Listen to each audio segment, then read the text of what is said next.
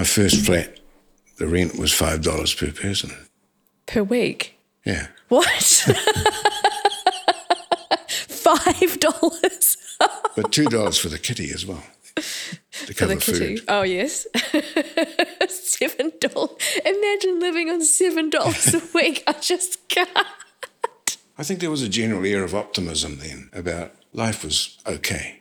I used to listen to people predicting the future in the year 2000, and they said you would have so much leisure time you wouldn't know what to do with yourself.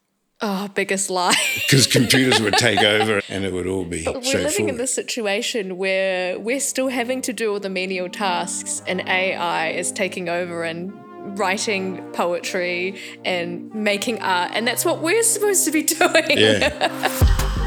Kia ora koutou and welcome to Revolving Door Syndrome. I'm Dr. Nina Sue, your friendly neighbourhood paediatric and emergency doctor. My day job is helping sick kids get better. But lately, I felt like I'm pushing a revolving door round and round in circles. I patch these kids up, send them back to the environment that made them sick in the first place, and they come right back through those hospital doors again. Together with my partner Connor, we've created this podcast to deep dive into the reasons for our broken systems and perhaps find some real solutions. This podcast was brought to you by MedWorld and made in association with the School of Medicine, University of Auckland.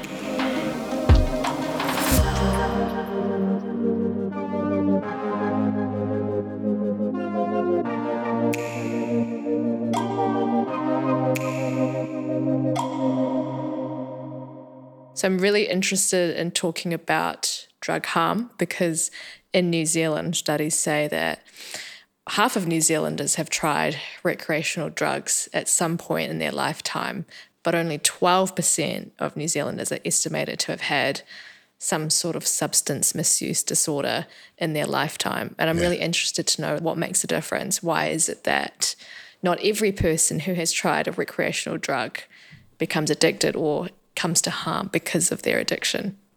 And we spend $350 million per year on drug harm, but this is mostly on law enforcement rather than treatment.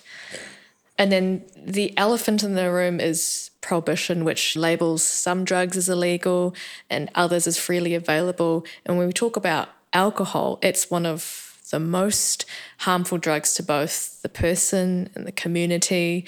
We bring in $1.93 billion in tax from alcohol sales, but it actually causes $7.4 billion per year of harm to the person in terms of healthcare costs, injury, ACC, mental health issues for the rest of the family violence, and we say that's okay. So I'm really interested to bring in Dr. Adrian Gray. He's a recently retired doctor who's worked as a rural GP and over the last 20 years has been an addiction specialist. He's worked in prisons and in the community and alcohol drug services and specialises in opiate addiction. Addiction is something that's really interested me recently because it's something that's part of this big mammoth, which is the mental health crisis globally, and it seems more so in westernized civilizations. It's surprising that there's so many people affected by substance misuse, yet as a doctor that's only graduated in 2017, only 6 years ago, I received almost no educational training on this topic. So I'm really interested to hear from you, Dr. Adrian Gray, about your insights and how you came to be an addiction specialist. Thank you. Thank you very much for inviting me. If you got nothing in 2017, we got less back in our day. Interestingly, during my psychiatric run, I was assigned a patient by Professor Dobson down in Christchurch. And he was one of the absolute pioneers in New Zealand of opioid substitution treatment. And this guy who I talked to for some hours used to line up every morning at the hospital for methadone. And during the time I talked to him, it at least became apparent to me that he didn't have two heads. He was just one of us. And it could happen to anybody, but addiction is certainly a condition which favours the poverty-stricken. And addiction will produce poverty just in the same way that poverty will produce addiction. They work together. Yeah, I was 20 years working for CADS Auckland, and I will just comment in passing that any opinions that I offer are strictly my own and I don't have any expectation that they should be traced back to my employers over that period of time. But I did come to a number of realizations during the time that I worked there. Like most people who go into the field, I really had very little exposure to it beforehand, apart from that patient that I had when I was a student. But one of the things that I came to realize quite quickly was there was a real commonality amongst people with addictive disorders, by which I want to say that I don't wish to generalize. Everybody has their own story and their own pathway to get to where they have in life, and I wouldn't want to be accused of lumping everybody under the same umbrella, but there certainly are some common factors which become very apparent. The incidence of abuse, both in males and females, was very high, and the incidence of disturbed childhoods was very high, and it was impossible to believe that wasn't relevant to where they got to. And what you come to realize after a while is that addiction or drug use, or shall we say excessive drug use, is really the client's attempt to control what is otherwise the uncontrollable. And what provides the energy to their repeated use of those substances is that it's what they have to make life manageable. And you come to realize that they're not so much somewhat weak as extremely strong and resilient, because it takes a lot of work and a lot of ingenuity to maintain an addiction. And these people who've come from backgrounds, some difficult backgrounds, we talk about adverse childhood experiences and all that, why is it that these result in addiction or other mental health issues? The current the concept which makes sense to me, I should say, is that all of us take on a burden of distress and discomfort from experiences we have at an early age. And some of us are much more resilient than others, and for a variety of reasons manage better. And some of us are exposed to far more trauma than others. There's no doubt that the more severe and frequent and repetitive the trauma, the more likely there are to be difficulties later on. I think it's useful to think in terms of not so much mental illness as an accumulation of mental injury. And what that tends to create is a dysfunctional system, often associated with significant anxiety. I think it's very useful, but not necessarily universally accepted, that so-called mental health problems and maybe the epidemic of mental health that we're told we're experiencing is more like unresolved distress associated with events in the past that have not been adequately resolved, or the person concerned hasn't been able to access the kind of assistance and support to allow them to resolve it. Did you ever have patients who didn't have any trauma or any sort of history of struggles or anything like that? They do say, don't they, that addicts come in all forms and all shapes and there's no common features, but I wouldn't really accept that, not from my experience. There was a white-collar version of addiction, but being white-collar, being middle class, is a major protective factor in addiction. Because I say that the effort and the cost associated with maintaining addiction is multiplied exponentially if you have no resources to fall back on. Again, speaking generally, the better off you are, the more comfortable you are, the less impact an addiction is going to have, which may work against you because it may mean that you're much later presenting for help and treatment. And what sort of efforts were these people going to maintain their addiction? I worked in the opioid substitution treatment service. For that group, you would generally assume that their drug of choice was opioids, which is obviously a painkiller. All their day's activities became orientated around obtaining their next dose of opiates. Because the thing about opiates, which is somewhat unique in the spectrum of drugs that we worked with, is that they're not in themselves a bad drug. If you have a ready supply of opiates so that you're not experiencing withdrawal, if you have a ready supply of opiates so that you're not doing crime to pay for it, if you have a ready supply of opiates so you're not having to acquire substances on the street that may be not what you are told they are, you can probably take them for a very long time without experiencing any real harms. The harm comes when you can't get the drug and the lengths you have to go to get the drug. Which was why when I first started working in the CAD service, I was so impressed by the opioid substitution treatment because it just had this absolute common sense component to it. What was the common sense component of it? The common sense approach is to completely destigmatize and ignore the behavior and accept it as something that they have learned that they need to do. I mean, I can remember as a general practitioner, I'm slightly ashamed to say this, being offended when somebody came into the practice, a stranger complaining of chronic acute pain separated from their prescription. And I think they're taking me for an idiot. Or occasionally I'd get taken in. And it makes you indignant because as a doctor, you have this assumption that people are going to be honest with you. But addiction breeds desperation, and desperation changes the moral horizon significantly. And the solution, neatly in relation to opioids particularly, is to take the view that your purpose is to reduce harm. And that's not only reducing harm to the individual, it's also reducing harm to the community. Because people who have spent most of their waking hours looking for a supply of drugs or the money to buy a supply of drugs, they neglect other normal things that people focus on. They lose any concept of a future plan to a large extent. They sabotage their relationships with partners, families, relatives, and their life becomes narrowed down to a single focus.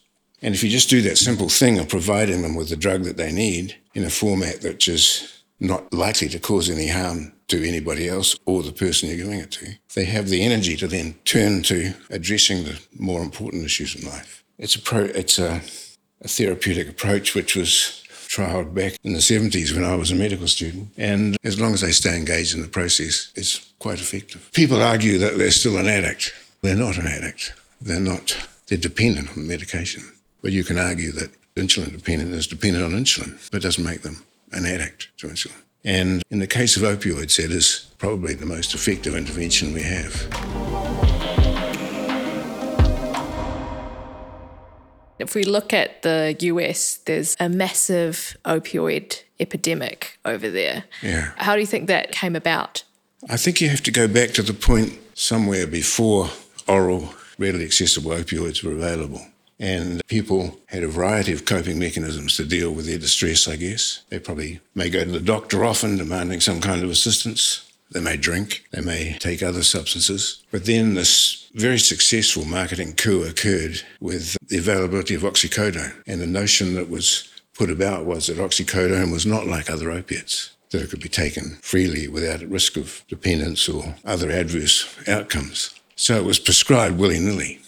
So people who would never normally have considered taking opiates or pursuing an illicit source of opiates were being provided with it quite openly. And that rapidly got out of control. There were some states like Florida where there wasn't adequate controls put on the distribution of them. So large numbers of people were coming in and obtaining prescriptions for opiates in what they call pill mills. They would come in with a manufactured medical history of back pain and x-rays and stuff, and they obtained so many opiates that they could then go out and not only use them themselves, but sell them to others. And I think probably American society in particular, which tells you that there's a solution for everything. You don't need to suffer. No one needs to suffer.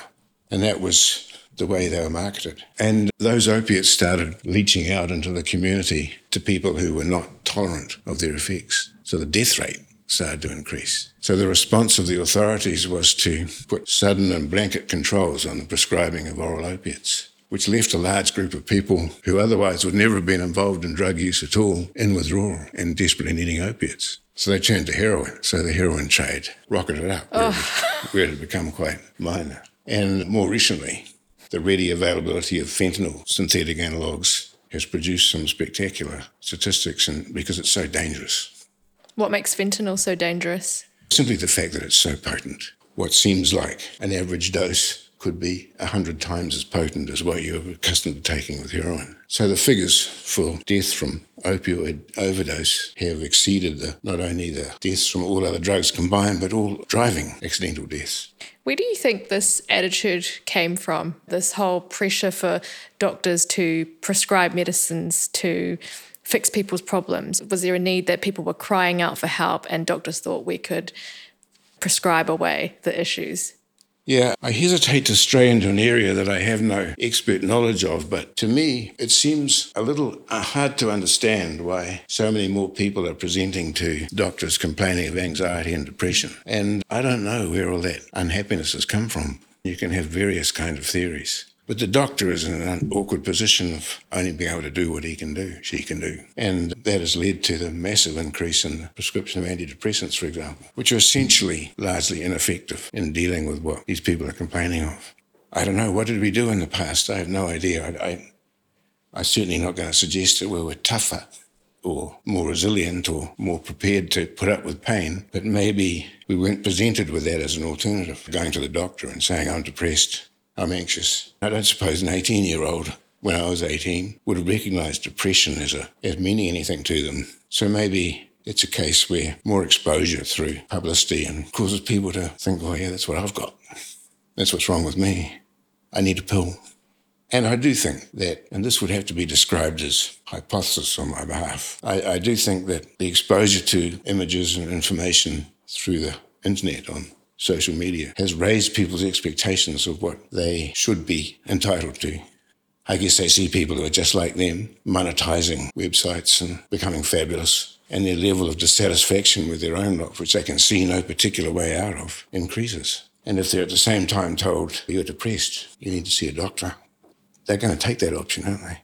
But I agree. I think I've got some questions about this modern Western model of mental health and psychiatry, because I feel like a lot of it is deficit-based, a lot of it is disease-based, and not enough of it is strengths-based, I guess, and solutions-based. You know, we talk about health in this model of physical health, emotional health, community, family health, spiritual health, connection to our surroundings. In other words, the Haora Māori model of health. And I think that's the movement that we need to be moving towards, because we a lot of the psychiatry and mental health movement of antidepressants, as you say, I feel like it's a lot of interventions that are targeted towards the individual person, and there's not a lot we can do about a person's surroundings. I feel like community has really broken down, our ability to connect with other people. Now that we're more connected than ever with social media, I feel we're less connected to the people around us. I don't get the impression from a distance that people or adolescents growing up into adulthood have changed that much. But the world they inhabit is a lot different from the one I did, I know that. They're constantly invited to compare themselves with ideals that they're exposed to. And society is not that easy now. It was actually much easier when I was young. What was easier about when you were young? Well, I got an A bursary to go to university. I never So you didn't have a student loan? I never asked my parents for a cent in all the years I was at university. That wasn't because I was frugal, it was because it covered it. I never had any doubt about there would be work available when I finished training. My first flat, the rent was $5 per person. Per week? Yeah. What? $5? But $2 for the kitty as well, to cover for the kitty. food. Oh, yes. Imagine living on $7 a week. I just can't. And I think there was a general air of optimism then about life was okay. I used to listen to people predicting the future in the year 2000, and they said you would have so much leisure time you wouldn't know what to do with yourself. Oh, biggest lie. Because computers would take over and it would all be straightforward. We're living in this situation where we're still having to do all the menial tasks, and AI is taking over and writing poetry and making art, and that's what we're supposed to be doing. Yeah. Anyway, you look at it, it's a big disappointment, isn't it, from what we were promised. The realisation grew on us slowly over the years. We just looked back and thought, no, it didn't work out like that after all. But it must be a lot different to start off in adult life accepting that you're never going to own a house. You're probably going to have 4 or 5 different careers during your working life. We were assured of a comfortable future. At the same time, we were wandering around embracing sort of hippie notions of peace, love, and what have you. It's interesting to talk about the hippie era. This brings me to ask about, because obviously you were around during the time of the war on drugs, and what was going on at that time. Yeah, that was a uniquely unfortunate time in our history, I think, as far as humans' relationship with substances. There was where it all came to a head, if you like, was when Nixon was handling the final defeatist stages of the Vietnam War. And there was a strong movement in the US in particular that was anti-war. Students were everywhere protesting about how they shouldn't be in Vietnam. And they were right, of course. But for the government, for the administration, it was a major threat to have what is the next generation rejecting everything that they were supposedly stood for. How did that have anything to do with the war on drugs? Well, there were 2 things. One was that the Vietnam soldiers, and certainly the Vietnam veterans, were widely involved in drug use. Many of them, perhaps the majority of them came back with some kind of drug dependency. What kind of drugs? As far as the veterans were concerned, they were mostly in the grips of PTSD and are mostly seeking pain relief. So it would have been primarily alcohol and many of them heroin, I'm sure. Why would they want to stamp out psychedelic drugs? You talked about how the soldiers came back with dependency on alcohol and heroin. Why would they want to stamp out psychedelics but not do anything about alcohol? Well, it was the summer of love, so the soldiers were possibly not really the immediate concern of the administration because the soldiers were ill. More soldiers died from suicide after the Vietnam War than ever died on the battlefield. But at the same time, we'd had the quite sudden appearance of psychedelic drugs as a means of self-realization, of self-improvement, of fully understanding the meaning of life. So perhaps we should go back to the history of psychedelic drugs. If you look back over thousands of years of human beings seeking substances to alter their feeling state. And one assumes they put a lot of energy into that because they found the most obscure substances to do it. For example, ayahuasca, which has been used for many thousands of years probably by the indigenous American people, required the combination of the bark from a root of one plant with the foliage from another. How many experiments would you have to do before you came up with that combination? I was just reading about some drug, I think it's like in Siberia or somewhere in Europe, where it's from some plant, and the traditional way to do it is to mix it with the milk of some animal and some wild blueberries and consume it. Yeah. And it passes through the body unchanged, and so the person who consumes it then pees it out. And then everyone else drinks the pee, and that's how you do that drug. You'd rather be a pea drinker than a refiner, wouldn't you? You had a better job. But somebody discovered that if you got the sacs with the venom in from a particular kind of toad in California and dried it out and smoked it, you could have a really nice psychedelic experience. How many different animals had he tried before he came up with that? How many times did you have to die? Yeah. Taking some toxic toad. You'd have to assume there were a few mistakes along the way and just luck onto it first go. And so I think that indicates that it's part of the human condition. We've got a big enough brain to be not happy with the status quo. And so a lot of us did look around for things to alleviate was it misery, was it boredom? I don't know, was it just novelty?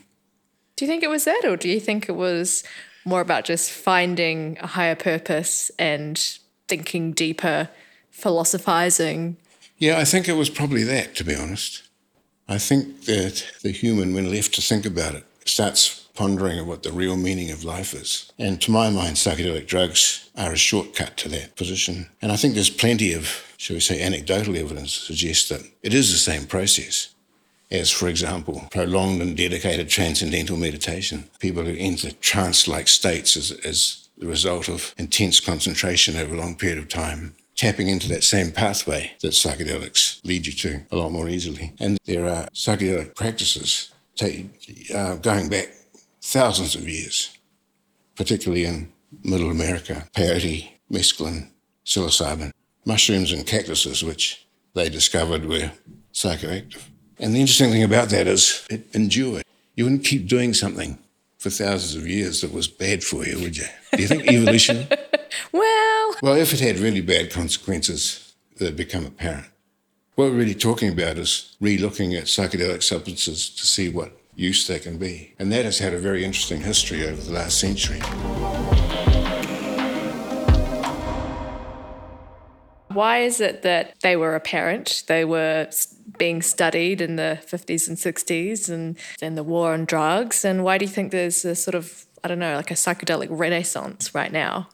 Yeah, well, this is what I find most interesting these days. There are a few substances which have been rediscovered, if you like, by the Western world. There's ibogaine from Western Africa. There's ayahuasca from North and South America, and peyote and psilocybin. And it's apparent that those drugs have been used as a part of quite ritualized, traditional, deliberate seeking of higher understanding. And then, I guess, coincidentally really, several of these substances were synthesized or refined and studied in the 20th century.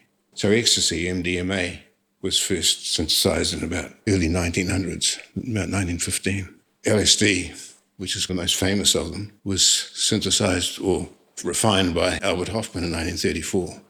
So they're not new substances. But the LSD story is quite interesting. He accidentally discovered its properties, probably by rubbing some in his eye. Oh, man. And, they tell us in chemistry that you're supposed to wash your hands, wear gloves, wear goggles. Well, imagine what we would have missed out on if he'd washed his hands. And Sandoz, which was the company that owned the patent for it, for whom he worked, were desperate to find some use for it. So they made it freely available to anybody with a decent reputation for scientific ethics. And there was something like 40,000 doses of LSD administered in an experimental setting over the next 20 years, roughly. And there was no real problems arose. But everybody was desperate to find a use for this drug. So it was used in a wide variety of settings during the 40s and 50s and 60s. And even the CIA was keen to find a use for it. They studied it extensively in the 50s. What would the CIA want anything to do with LSD? Their notion was that it could be used as a truth drug. That's where all the truth serum kind of idea came from. And apparently a secondary purpose was that they could use it to embarrass foreign powers by poisoning them with it and then exposing their erratic behaviour while they were having a psychedelic experience.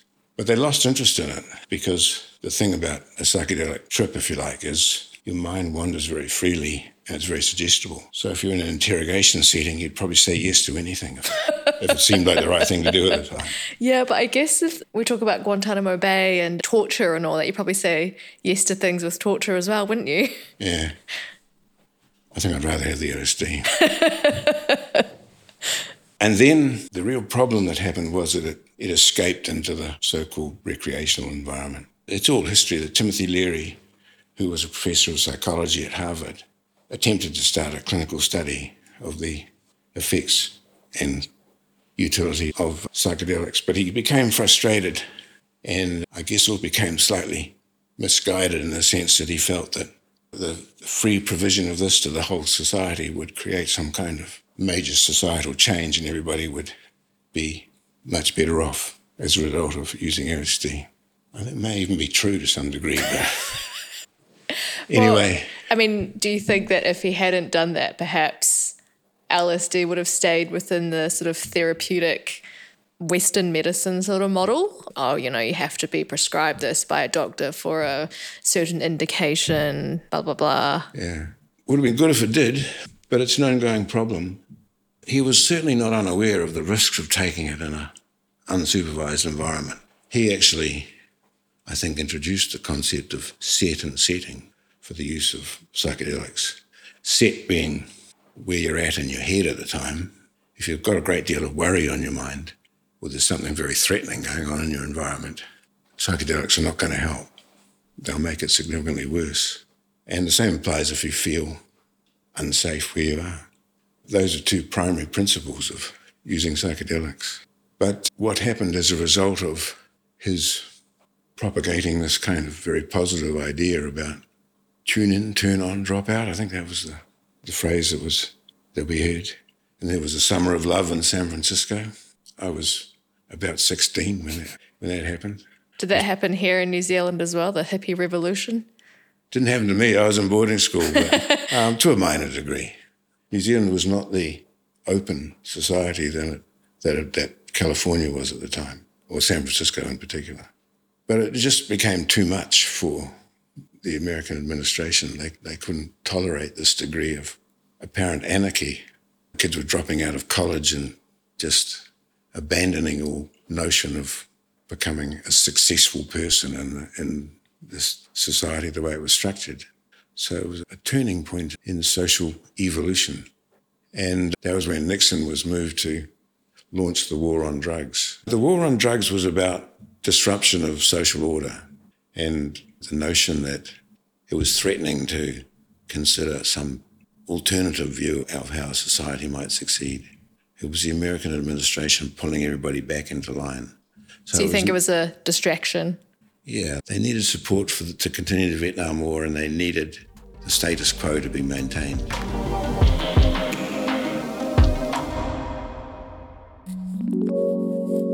If you like this podcast and want to stay updated on the newest content, follow us on Facebook or Instagram at Revolving Door Syndrome. Send us a DM or leave a comment. We'd love to hear from you.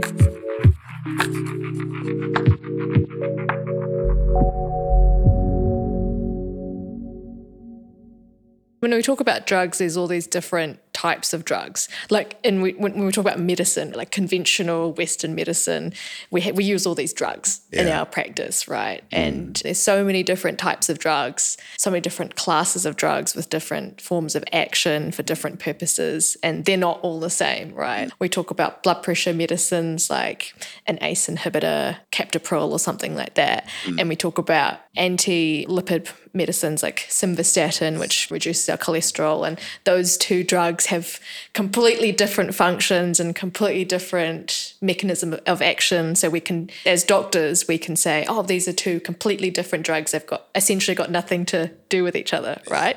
But it seems that with the war on drugs, we've decided to just paint this really broad stroke of saying all drugs are bad, except alcohol and except caffeine, and yeah.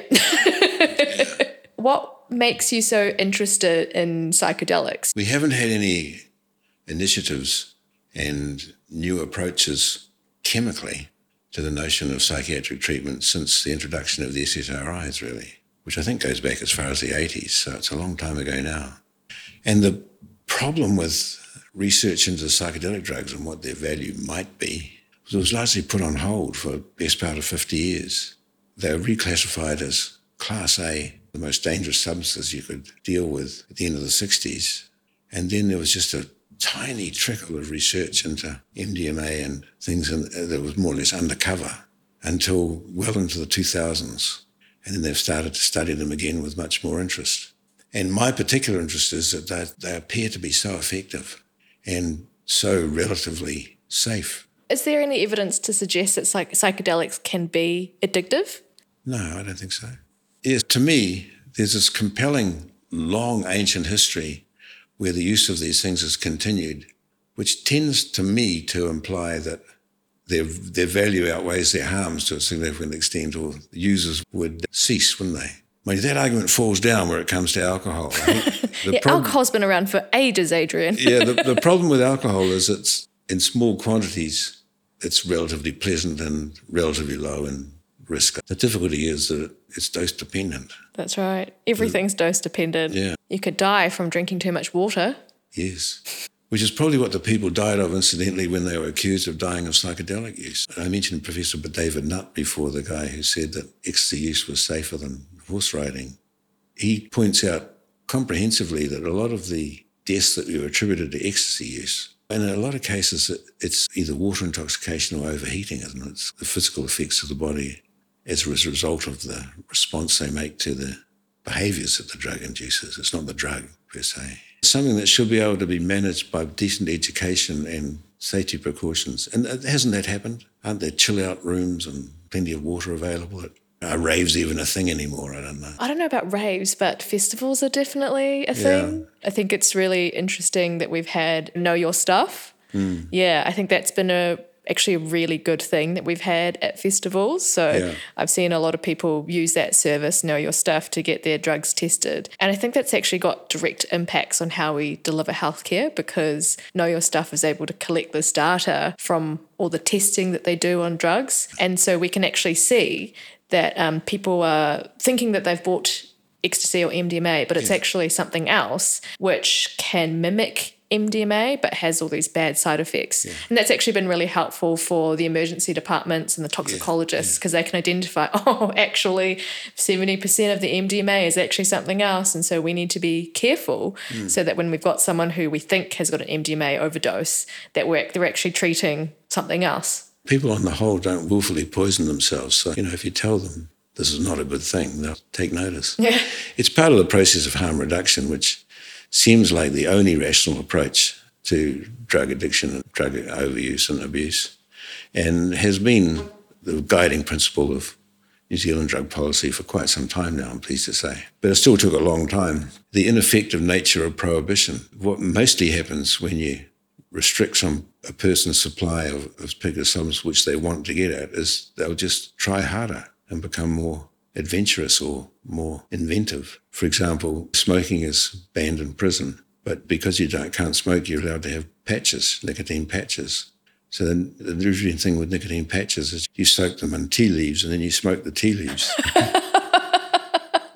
Homemade People tobacco. are really smart. Yeah. We don't give them enough credit. People are endlessly Innovative. Yeah. I want to bring it back to your interest in psychedelics. What evidence is there that psychedelics could be therapeutic? Yeah, thank you. I think there's a ton of it, really. The thing that is very encouraging about psychedelics is we've got a lot of evidence about what they do and how they do what they do. There is no doubt that the network of circuitry in the brain is far too complex for anybody to ever understand. The numbers of connections and cross-connections and things is just mind-boggling. And the number of different chemicals involved in transmitting impulses is also probably way beyond what we understand now. But they have been able to demonstrate that there are parts of the brain which respond quite specifically to exposure to psychedelic drugs, and there's a very reasonable explanation for why that happens, which I'll attempt to explain, shall I? Go on. What they've established is that in the absence of these things, we're talking about the normal state, there's this circuit in the brain called the default mode network, which they've named the default mode network. And that's an area of the brain which kind of percolates when you're not doing anything in particular. It's a notion that It's like autopilot. It's the part of your brain that's busy when you're daydreaming.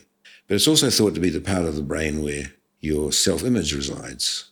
It's where a lot of your self-talk might be directed. Like your internal monologue, do you mean? Yeah, your internal monologue, yeah, which we all have, and some people have more than others. I think the more goal-directed you are and ambitious and concentrating on what you're doing, the less time you spend thinking about yourself. But the more time you've got on your hands, the more you tend to withdraw into yourself and think. Is this where the self-doubt kind of voice comes from as well? Or? Yeah, that network is particularly busy the more kind of ruminative and negative you are. It's very active in people who are depressed, and it seems to be correlated directly with that notion that I'm a bad person. Nobody could possibly like me. I can't do this. Psychedelic drugs actually inhibit that default mode network and open up, expand massively the number of impulses that are getting out into other parts of the cerebral cortex. And it's thought, in fact, that's the kind of native state, that maybe that's what you're born with. So that when you wave a bright coloured card in front of a baby, they're seeing some really amazing images. And then the process of development and growth through childhood is a process of organising and controlling and making sense of those images so that everything starts to fit in and become adaptive rather than just a massive overload of information. With psychedelic drugs, that situation is mimicked. Psychedelics basically means mind expansion, and that's essentially what goes on. You revert to a more primitive sensory state where you've got a lot of input from all sorts of directions. So you have visual hallucinations, less often auditory hallucinations perhaps, but all kinds of things, like anything goes. The problem with it being is if you are anxious or not a person who likes being out of control, it's very frightening, which is why it shouldn't really be thought of as a home therapy. But there is every evidence that with one or two exposures to a dose of those substances, with the appropriate support and the appropriate preparation, that there is permanent change brought about in the way the brain is routinely, if you like, reflexively functioning. So in some surprising way, the effect of it is lasting. And that's what is most encouraging about it. Because unlike most other, or virtually any other form of mental health therapy, it has an end point, a start point and an end point, which is quite close together. You might only need one treatment, which might involve up to a total of 12 sessions perhaps, but one treatment episode, and you're good to go for a good long time. That's the evidence anyway. People who cast doubts on the effectiveness of psychedelics say, well, we don't have long-term follow-up. And of course, we don't have long-term follow-up if those study subjects have only went through the treatment 5 years ago or less and haven't even been followed up for 5 years. But we've got like 6,000 years of follow-up on the same sort of thing. And people kept doing it. It must have had some advantage. Well, I think it's interesting with psilocybin. It's not just one species of mushroom. And I think there are several species that we've identified in New Zealand that are native that actually grow psilocybin, which is quite interesting. But the point being is that they're native to New Zealand, and we have an indigenous population in New Zealand. Undoubtedly, the Māori who were here pre-colonisation, who lived so close to the land, undoubtedly they would have known the benefits of native plants, right? Like we were talking about the kawakawa, and there are all sorts of plant medicines that are native to New Zealand. I just think there's no way that they didn't know. And I think it's really interesting that there's a marae iwi somewhere in New Zealand that are looking at the therapeutics of psilocybin growing mushrooms and whether they can use that for methamphetamine addiction. Right, yeah. Whether that can be used as a way that's given to the community rather than putting a patent on it and controlling it from a Western medical point of view, because there are a lot of indigenous populations that we say around the world who have used psychedelics. For example, I think Mexico or somewhere thereabouts, indigenous populations use the peyote cactus and it's protected for their use, like they can gather it legally and all that. But I think with the psychedelic renaissance, there was a bit of blowback because then non-Indigenous people started collecting the peyote, and then so the peyote cactus fields, the peyote got used up because it then became mainstream, and then actually we should empower the Indigenous people to keep the peyote for themselves instead of, say, taking them into the Western medicine and make it like a doctor-only prescription. What do you think about that with psychedelics? Well, that's interesting you raise that. It's very fascinating to think that I suppose there were members of Maori tribes who ate mushrooms as part of their natural gathering instinct. But I guess there hasn't been an oral tradition that survived talking about it in any certainty. But I think I'm not speaking for Māori, obviously, because I'm not a Māori person, but like a lot of Māori traditional healing and all that got stamped out through colonisation. Right. Māori lost a lot of that knowledge. Yeah. The other part of your question was in relation to the challenge between Indigenous use and... Or at least like a medicalisation of it versus a non-medicalisation use. Do you know what I mean? Like I think, for example, in Australia with the Therapeutic Goods Authority. Yeah, with the Therapeutic Goods Authority, they've recently, I think, legalised or changed their rules so that certified doctors, presumably psychiatrists, can prescribe MDMA and psilocybin in a controlled setting, which is great. But then I think I questioned that, will that just set it up so that only the wealthy will be able to access these therapies? Obviously, that would be in all sincerity. There's a real problem. There's a real tension between the escape of these substances into the casual use for fun community and therapeutic use. And I don't think there's any way around that. I mean, it's happened before. It'll happen again. You've got to just, through education, make an absolute distinction between what is psychedelic-based therapy and just advise and educate people as the risks of taking them recreationally. Yeah, the education that I received when I was in school was all drugs are bad. Yeah. We had an organisation which was specifically dedicated to putting that message out, and an unfortunate thing because in a lot of cases it's been demonstrated... 49% of New Zealanders have tried recreational drugs. Yeah. Seemingly the more education you give to young people about drugs, the more likely they are to try them. It raises their curiosity rather than reduces it. Interesting. Which is, I'd expect it when you could predict it. Then the harm, I guess the question is how much harm does it produce? If people are using more drugs but doing it more safely, then is it still harmful? Yes, it all comes down to the question of whether the substance itself is intrinsically safe, isn't it? If we look at the drugs that are currently the substance du jour, we have a lot of focus on methamphetamine or other amphetamine derivatives. Now, they are really not safe in the sense that they induce, I think, reckless and disinhibited behaviour. They affect your judgment, they make you tired, they keep you up all night and lead you to start having weird thoughts. The notion of people taking methamphetamine and then becoming somewhat manic and doing things they wouldn't normally consider doing is a significant risk. Methamphetamine is not a safe drug, and we haven't really come up with a solution to that at all. We have methadone for opiate use. Is there potential that for people who with methamphetamine, I don't really know much about the drug interactions and actions and things like that, but is there a place for methamphetamine to be substituted with dexamphetamine for the ADHD drug? It's a dream solution if you can give somebody a free and easy supply of something that does them no harm. But it only really applies to opiates or the drugs that we're thinking about. Why currently. Is that? Because opiates, if they're used in a dose which is safe and administered via a route which is safe, which is by mouth rather than intravenously, have no great risk associated with them. They'll make you a bit drowsy. You might not be advised to operate machinery or drive a car, but they're not really health threatening until you either take too much, more than your system is able to cope with, or you introduce at the same time as you're introducing the drug various kinds of exotic infections which do you a great deal of harm. And substitution treatment for amphetamines has certainly been tried. It's been tried here. It's been tried various places around the world. But it's something about the effect of that drug that it's less inclined to cause settling down of the person's behaviour. It's more likely to cause more chaos. They make hasty decisions. They ruin relationships, do things they wouldn't normally do, which are dangerous.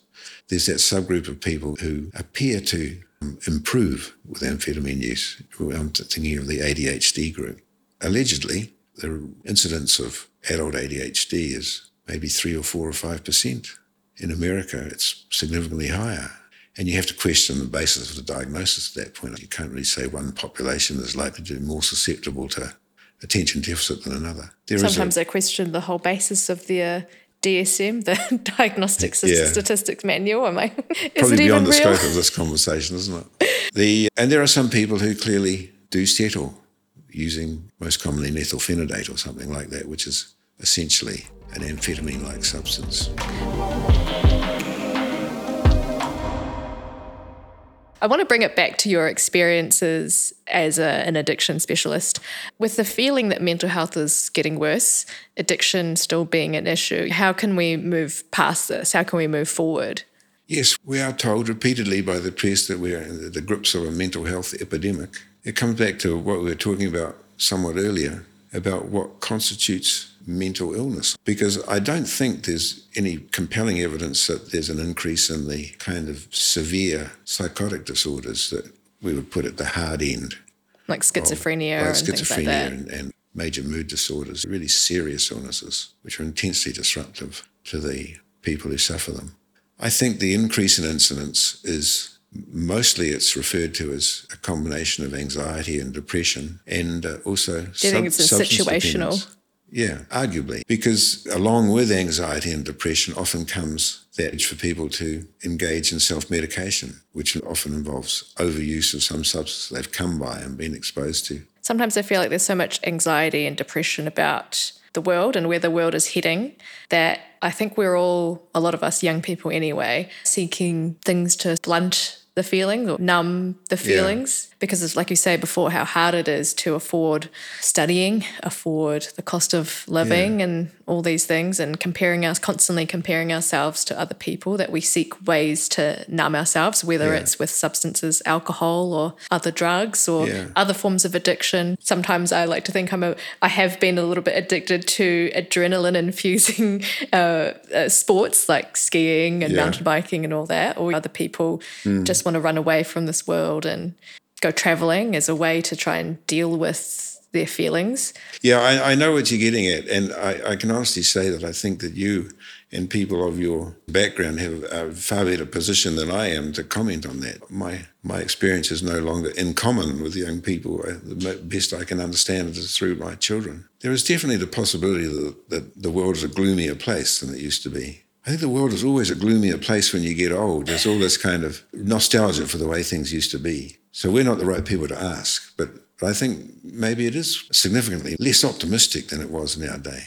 To embrace something like the hippie movement, you've got to be very optimistic, don't you? You've got to think that life's just going to be a breeze. So it was an optimistic time, and it is probably a lot harder now. Yeah, and I just worry that this movement that we need more psychiatrists, more mental health hospitals is not going to fix the problem. No, we damn well don't, that's for sure. It goes back to the fundamental theme of your blog, generally, the first 1,000 days. honestly, the problem does lie in the first 1,000 days. There's no question about it. If we could give every child an idyllic upbringing and then set them off they could probably cope with almost anything. The trouble is you can't do it. Because you can't take those children out of the environment in which they exist and create an idyllic environment for them instead. You've got to not only treat the child, you've got to treat several generations before it, so you never catch up. So that's why we'll never catch up if we never start. No, that's true. But I'm inclined to think that if you started with those damaged people at an age where they could still massively contribute to the world after getting better, in inverted commas, if you had some way of massively improving their view of the world so that a lot of the destructive elements were removed from their environment and from the way they respond to it, that would feed back onto the children they raised. This is all somewhat utopian. You can't actually treat a whole population with psychedelic therapy because it's too expensive and too time-consuming initially. So something I think you mentioned earlier on is likely to happen. It's likely to go to the well-to-do who least need it and can most afford it initially. With time, there could be change. You've got to maintain that possibility. Optimism. Yeah. Initially, there's no doubt that psychedelic therapy has to be delivered under controlled circumstances. But that doesn't have to be necessarily medically or psychiatrically trained. It could be trained in many other respects. It could be trained in community elders. Yeah, in the art of empathy and neutral support. If you were able to develop communities like the Ayahuasca Church in South America, who just supported each other to go through these psychedelic experiences, you probably don't need a massively complicated medical system to back that up. If people have that capacity to flush the system and to some degree reset and put that trauma that they carried all their life until then as a kind of a septic lump in their chest which has prevented them from doing so many things which have otherwise would have been helpful to them and helpful to the community, that's a start, isn't it? That could work. Because if we keep doing the same thing that we've been doing over and over again and expecting a different outcome... Definition of madness, isn't it? That's right.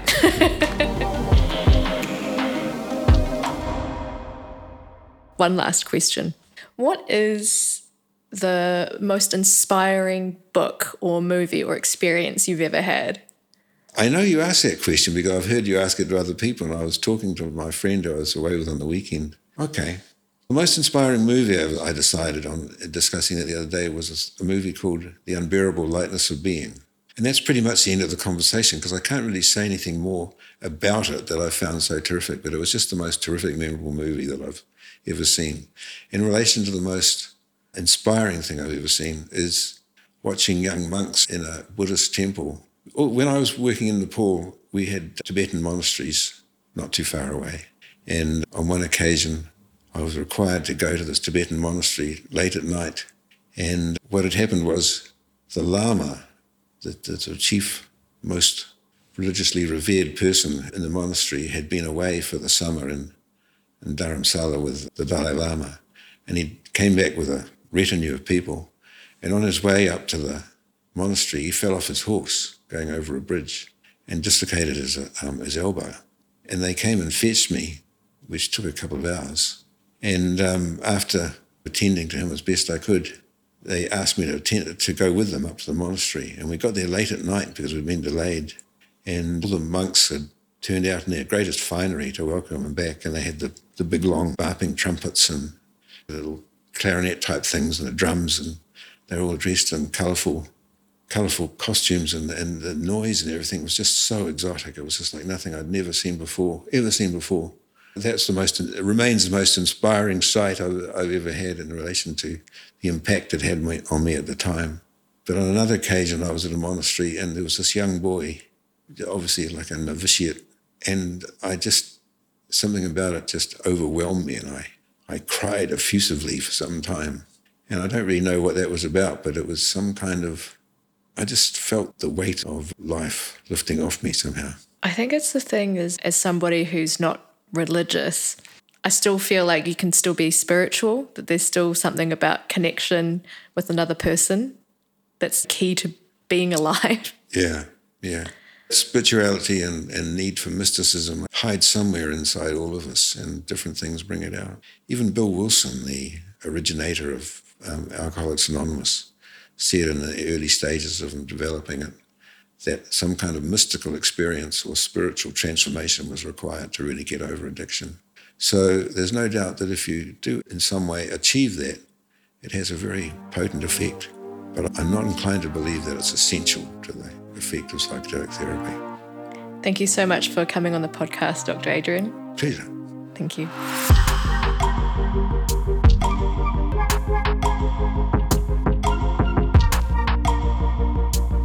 Revolving Door Syndrome acknowledges Māori as tangata whenua and Te Tiriti o Waitangi partners in Aotearoa, New Zealand. We recognise the inequities and challenges faced by Indigenous and vulnerable groups and acknowledge our duty to work towards closing the gap.